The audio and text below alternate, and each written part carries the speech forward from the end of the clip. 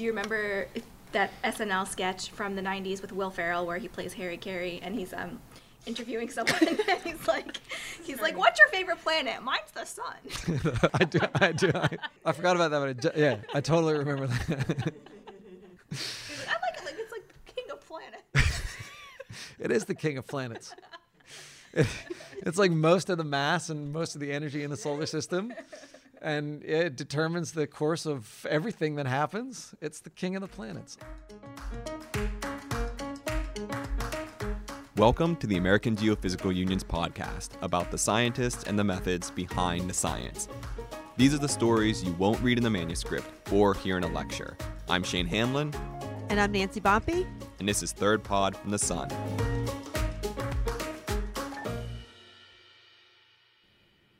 Hey, Nancy. Hi, Shane. So, we're talking about the sun, and I wanted to know, what are your least and most favorite things about the sun?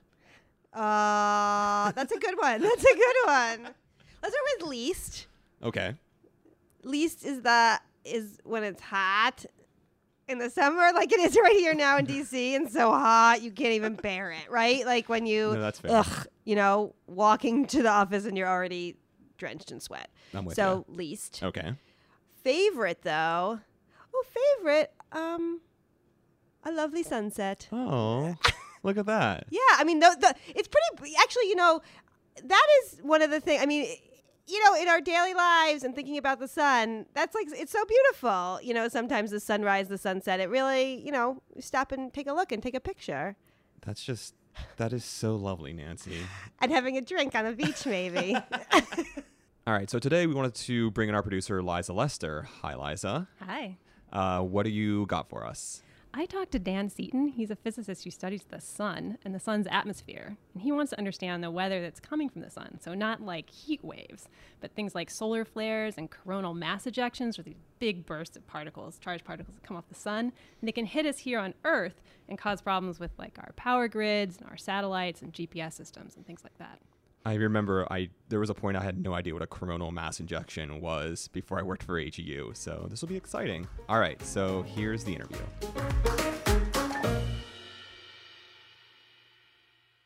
I'm Dan Seaton. I'm a solar physicist. I work jointly at the University of Colorado in Boulder and at the NOAA National Centers for Environmental Information, where we really sort of process all the data that comes down from various NOAA spacecraft that observe the sun and the heliosphere and the geosphere. So the heliosphere is sort of all the stuff from the sun out to the edge of the solar system. And the edge, even beyond the edge of the solar system, the planets, like Voyager, which has been traveling now for 40 years, is just sort of leaving the heliosphere and going into interplanetary space. And what happens is the solar wind sort of pushes out and forms a bubble of sort of electrified magnetic fluid that fills all the space between the planets.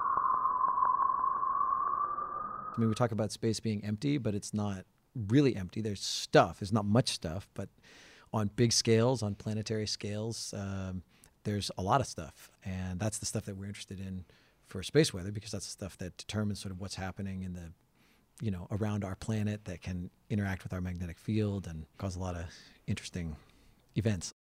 I try to sort of untangle, by looking at the images we produce, that mystery of, how do you take forecasting the next step, and instead of just watching something happen on the sun, like forecast that it's going to happen before it happens, but we're not there yet. So there's actually weather in space. What is weather like in space? Yeah, I mean, obviously it's not the same as Earth weather. It is in a sense. I guess it's analogous to Earth weather. Like there are storms, and there are fair weather days and bad weather days. But I mean, the basic idea is that outflow from the sun, so charged particles moving at high speed, and the magnetic fields that get carried along with them sweep out from the sun over the Earth, and they can interact with the Earth's magnetic field. They sort of shape the Earth's magnetic field. You've seen comets with comet tails, and that's the same phenomenon, pushing the comet tail away from the comet, as is shaping the Earth's magnetic field. It sort of makes it into a tail, and the solar wind's buffeting the Earth on the sun side and then stretching the magnetic field out into sort of deep space on the other side. Now I'm just envisioning some sort of like clip art illustration of like magnets in space. Of the magnetosphere? Sorta. I guess. Sorta. Well, then what is it, Nancy? So it's the region up above, out in space, above the Earth, that is dominated by the planet's magnetic field, by our Earth's magnetic field that's generated deep inside the Earth. So this magnetic field, it's stretching out really far around the Earth, like above our atmosphere. Yeah, so on the sun side, it goes out to like tens of thousands of miles, and it sort of provides us a bit of like a protective shield from the oncoming solar wind. And on the other side, it stretches out really far because it's pulled by this solar wind sweeping over us. So it's, I don't know how many hundreds of thousands of kilometers into space. When you get a lot of stuff, like a big solar eruption, then you get all sorts of crazy effects. When you get fast-moving stuff, like sometimes there are fast-moving streams of the solar wind that sweep out at 700, 800 kilometers a second. That induces, again, weird changes in the Earth's magnetosphere that can put satellites in danger, that can put astronauts in danger, that can cause all sorts of secondary effects on the Earth, interfere with communications and cause power outages. And so we're doing weather forecasting to try to prevent those things, just like, the Hurricane Center does weather forecasting to try to, well, you can't prevent hurricanes. You can't prevent these events either, but you can be prepared for them. You were trying to find out when weather will happen on the sun. And, And how that will hit us here on Earth. Yeah, the hardest part is the sun, right? Like, we don't know anything about the sun. I mean, we know a lot about the sun, but we're just scratching the surface. And so trying to say, okay, we're going to look at the sun and we're going to forecast some event on the sun is next to impossible. We see events, and then what we can do is forecast how they're going to impact the Earth, or whether they're going to impact the Earth, whether they're going to propagate in the direction of the Earth or go harmlessly out into space, how significant they're going to be, how energetic they're going to be, and then that kind of correlates to the kinds of effects you can expect to see on the Earth. That's space weather forecasting in a nutshell. Like, on Earth, you watch satellite video and you run these models and you say, oh, we see this little tropical wave forming off the coast of Africa, and we can predict that in 2 weeks it might be a hurricane that's going to be a problem. But we don't get that. I mean, the best case, you get a couple of days of suspicion that something could happen, and you still don't know when or how. How much warning are we talking about here? Well, it's not much. I mean, some of the space weather effects that you get with a solar flare happen the moment that the light from the solar flare gets to the Earth. So that's 8.5 minutes. And, the flare happens. 8.5 minutes later, the light gets to Earth. That's the first chance we have to see it. And instantly it induces changes in the ionosphere that can cause radio blackouts and stuff. Wait, hold on. Okay, we talked about the magnetosphere and the heliosphere, but what's the ionosphere? Like, I'm picturing like a sphere of ions. I mean, not that far off, I guess, maybe. So it's the upper layer of the atmosphere, and the gases in that layer get excited by all the radiation coming off from the sun and forms ions. So ionosphere. All right. But the ionosphere is also cool because you can bounce certain kinds of radio waves off it. So like AM radio, which maybe you've never heard. I've never heard. Not that young. Jeez. But also like shortwave radio, like the kind that ham radio operators use. They use that to bounce it off the ionosphere, and that's how you can hear it on the other parts of the world. Get the radio waves to go that far. But if the ionosphere is really charged up, if things are really exciting on the sun, then it absorbs these radio waves instead of bouncing them back, and you can't have radio that way. The ionosphere is sitting between us and like all the satellites that do GPS. So if the GPS signal is coming through a ionosphere that's not what's expected, it can get distorted. And so you can get like a bad reading on your GPS. So like, if you're like driving a car down the road and you get bad directions, it's not necessarily that big of a deal. But like planes rely on GPS, and ships, and really importantly, search and rescue relies on GPS. So like, I mean, there's like a lot of significant risk if there's interference there. There's other effects. There's old school navigation technology used by boats out on the ocean that bounces signals back and forth between antennas that are on the land. I mean, that stuff can get messed up. And so there's a lot of potential impacts that you might not think of. Then there's also effects that take a few days to get here from the sun, and those are easier to forecast. So like a power outage that is spawned by a space weather event, we usually have a pretty good idea of that event is coming. We don't always know how serious it's going to be until we get here. As an ecologist, I had no idea what the heck space weather was. Like, it doesn't rain in space. No, not really. Let's back up just a little bit first. Sure. Describe a flare to me. What does that look like? Yeah, they're really dramatic, impulsive explosions.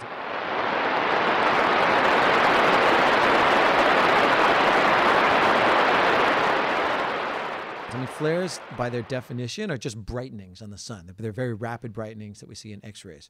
But, you know, we have images where we can really see the sun. You don't just measure the amount of light. You see all this dynamic stuff.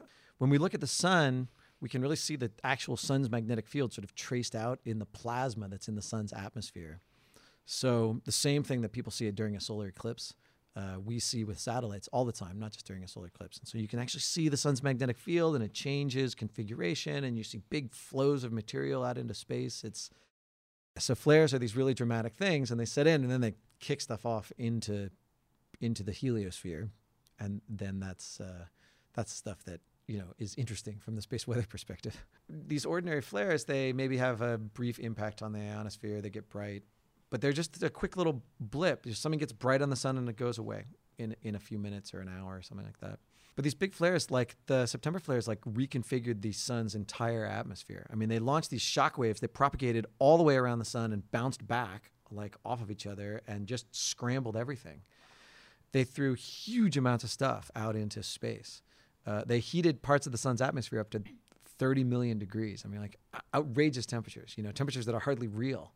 You know, it's so hot. Like, what is 30 million degrees? You get amazing data. You see so many effects, physical effects. You get a chance to test exotic theory. I mean, this is like, these flares act as particle accelerators. So, you know, this is like a physics lab at the same time as it's, you know, a driver of space weather or science research or whatever. So, yeah, the really big flares are really special. What's the biggest flare ever recorded? Nobody knows. There was a really big flare in the mid 1800s, which is called the Carrington event, and it was so bright that you could see it like in white light on the sun, which is not normal. That doesn't typically happen. Flares, they make a lot of radiation, but it's generally in ultraviolet and X-rays. And to like actually increase the brightness of the sun takes extraordinary energy. And this thing touched off huge geomagnetic storms. These things, you know, like set telegraph equipment on fire, telegraph offices. Yeah, it caused like aurora so far south that, like, you know, it never happened again.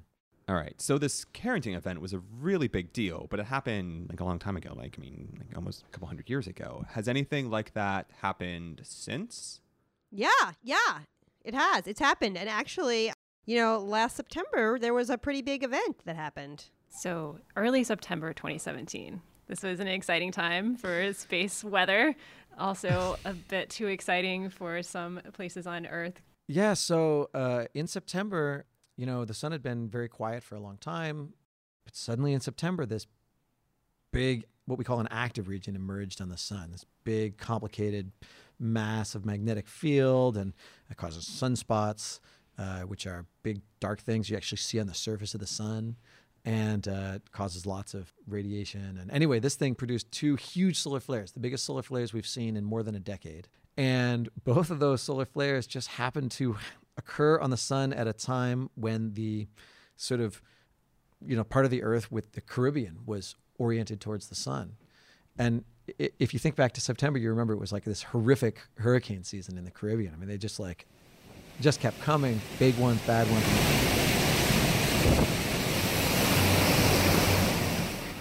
Hurricane Harvey had recently passed over, and then you had Irma coming through, moving up through the Caribbean up to like Cuba, and then Jose, which was a little further north. And a lot of these islands, maybe like, you know, they had like weathered the storm, and now they're trying to figure out like what's coming next. Do we have to prepare? They're relying on, like radio networks run by amateur radio operators, for instance. And so just as these hurricanes were sweeping over various islands in the Caribbean, big radio blackouts happen. Now, you know, like for emergency response, like a big widespread radio blackout might not be that big of a deal because they don't usually use the kind of communication technology that relies on this, use of the ionosphere to bounce radio signals. But imagine that you don't have cell service because all your cell towers are either without power or knocked down. You don't have telephone wires because they're all knocked down. You don't have electricity. You got to get messages through, and sometimes you got to coordinate with, disaster relief that's on the, mainland of North America. And you got to get information to people like weather forecasters who you may not be able to get to the, their normal like sources of satellite information or whatever.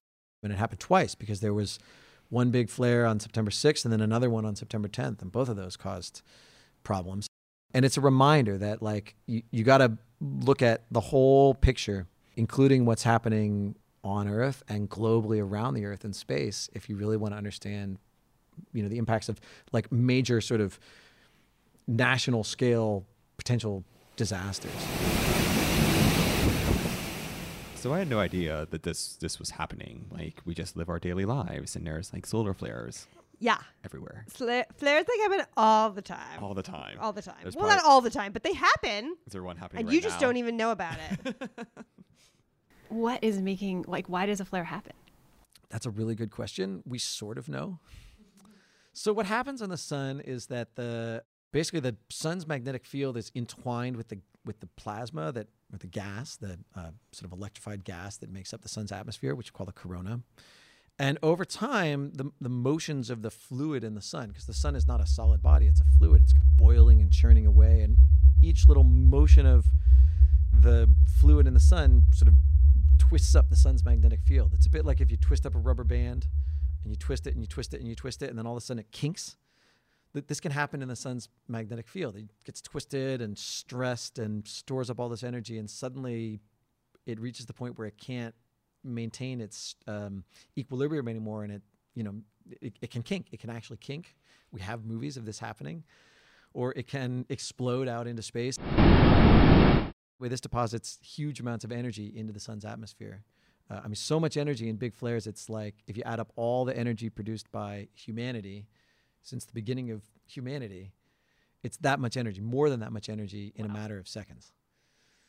So, yeah, big stuff. This process can accelerate particles, so like protons and electrons and that kind of stuff, to almost the speed of light. And those things, they generally go out in all directions, but they can come streaming towards the Earth, and they can run into the Earth within a few minutes of the time we see the flare, to a few hours, depending on exactly how fast they're going. And those things are really hazardous. Like if you're an astronaut outside of the International Space Station, you do not want to be there when suddenly there's all this radiation coming at, very high energy. And so one of the next things that has to happen is like if we see a big event, like NASA would take some steps to protect astronauts, that kind of thing. And it can also impact satellites, cause satellites to fail or to have weird, computer problems or whatever. And then after that, there's stuff that gets kind of, blown off the sun.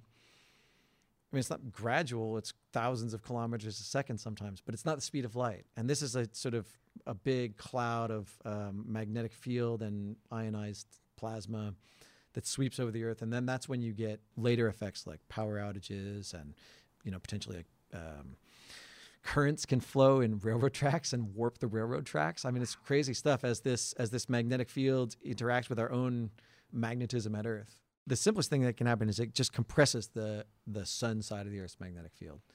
And who cares, right? Well, if you're somebody who operates satellites that expect to be inside this magnetic field and protected from, all the crazy radiation and stuff that's in interplanetary space, they can suddenly find themselves outside this field. And in the worst cases, satellites fail because they get exposed to this radiation and they can build up electrical charges inside their bodies, and the discharge can damage components. And, like if you lose your radio on your satellite, then you can't talk to it anymore. It's effectively lost. And that's happened on occasion. That's like the sort of simplest thing. And then obviously there's more complex interactions that can happen. So you can actually strip magnetic field from the front side of the Earth and move it to the back side of the Earth. And then that magnetic field can interact with itself and cause a storm of its own. And that's often the process that actually generates the most damaging effects on Earth. So it's actually the Earth's magnetic field being sort of reconfigured not totally unlike what happens on the sun when a solar flare happens. You know, you store energy in the field and then you sort of change its structure and then you release that energy, and then that causes all sorts of flows of particles that can lead to like the aurora, which is, you know, space weather at its best, right? It's like, it's really beautiful and doesn't have a lot of harmful effects, but it can also, that can lead to these geomagnetic currents that can like wreck, you know, power grids and that kind of thing. So it kind of induces these currents and power grids that they're just not prepared for. Well, yeah, I mean, that's the idea of space weather forecasting. They can be prepared.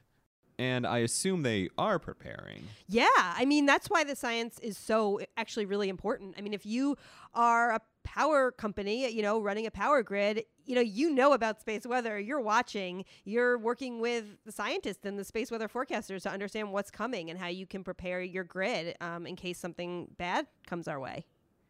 Is there an alert system like we have for Earth weather? Yep, it's just like we have for Earth weather, you know, like with hurricane categories or whatever, there's and severe storm watches and warnings, flash flood watches and warnings, all that stuff. They have a sort of parallel system that anticipates the primary effects of, you know, different kinds of space weather effects and categorizes them on a scale of 1 to 5, where 1 is like, don't worry about it, and 5 is like, this is a big deal, you better take precautions. The Space Weather Prediction Center is, I think, staffed by 2 people all the time, around the clock, just like any weather station or weather service office. They sit in a room with like 40 computer screens, and the screens are showing all the information we have available about what's happening on the sun, between the sun and the Earth, near the Earth. You know, there's ground-based sensors on the Earth that can tell us some things. There's like satellites in Earth orbit that tell us some things.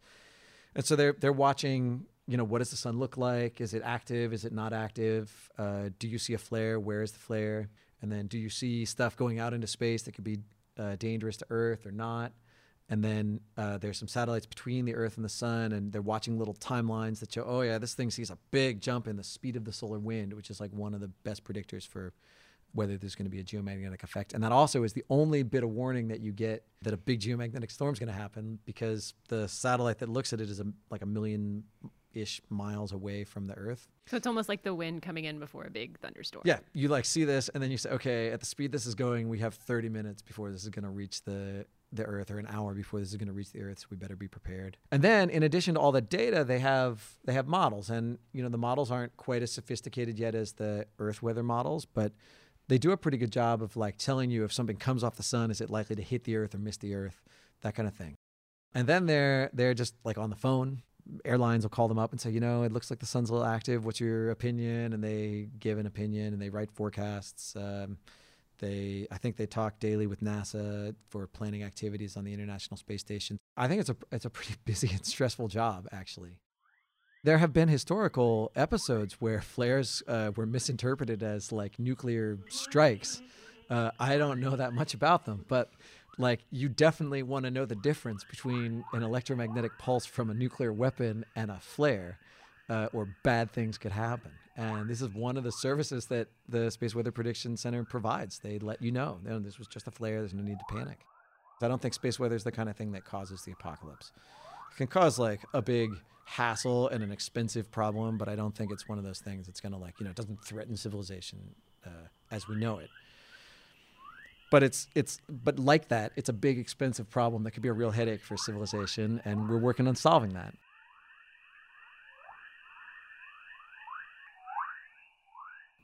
So Nancy, what are your views on Nicolas Cage? I don't have a view on Nicolas Cage. Everyone has a view on Nicolas Cage. I don't know. Did you ever see Knowing? No. Okay. Oh my goodness. So it's bad, but it's good. Like the world's ending because of solar flares, but it's actually because of aliens, and the aliens are like stealing the children to like put them on another planet to like help them build a better life. But like it's Nicolas Cage and Rose Byrne, and But they think it's a solar flare? no, it is a solar flare. Like the But world it's ends. aliens. Spoiler alert. Thanks, because I'm not going to go see that one. I know. You're welcome. I just saved you that time. All right. So that's all from Third Pod from the Sun. But stick around to see how Dan thinks the world is actually going to end. But first, special thanks to Liza for bringing us this episode. And of course, thanks to Dan for sharing his work with us. And the podcast is also produced with help from Lauren LaPuma, Josh Spicer, Olivia Ambrosio, and Caitlin Camacho. And thanks to Kayla Surrey for producing this episode. AGU would love to hear your thoughts. Please rate and review us on iTunes and listen to us on your favorite podcasting app. And now, Liza? So we have this new question we're asking everyone, and it is, how do you think the world is going to end? Well, I mean, as a solar physicist, I think what's going to happen is the sun is going to increase in brightness over the course of its lifetime. It very gradually is getting brighter and brighter. And in about 1 billion years, it's going to be bright enough that like the incoming energy from the sun is going to be too much to like for the Earth to be habitable anymore. So we have 1 billion years, then we got to move somewhere else. We can move to Mars maybe. Then a few billion years after that, maybe at 5 billion years from now, the sun will run out of fuel, hydrogen. So normally what it does is it fuses hydrogen into helium in its core, and that's what gives its energy. When it runs out of hydrogen, it's going to start fusing heavier elements, and it's going to change the pressure equilibrium inside the sun, and it's going to blow up really big. So big, it's going to sweep up Mercury and Venus and probably the Earth, which will already be uninhabitable. But our new civilization, which has moved to Mars, is also going to be in trouble. So then we're going to have to think of another solution. So that's my prediction. I try to be optimistic. I think we're problem solvers. I think there's a lot of things that could go wrong for us, but I think we're going to solve them, like we have solved problems in the past. And space weather is one of those things. And similarly, other problems on Earth, I think we'll work to solutions. But there's some things you can't control. And one of them is like eventually the sun's going to change. So maybe we'll make it 1 billion years, but then we're going to be out of time. We're going to have to leave. Thanks all, and if the world doesn't end, we'll see you next time.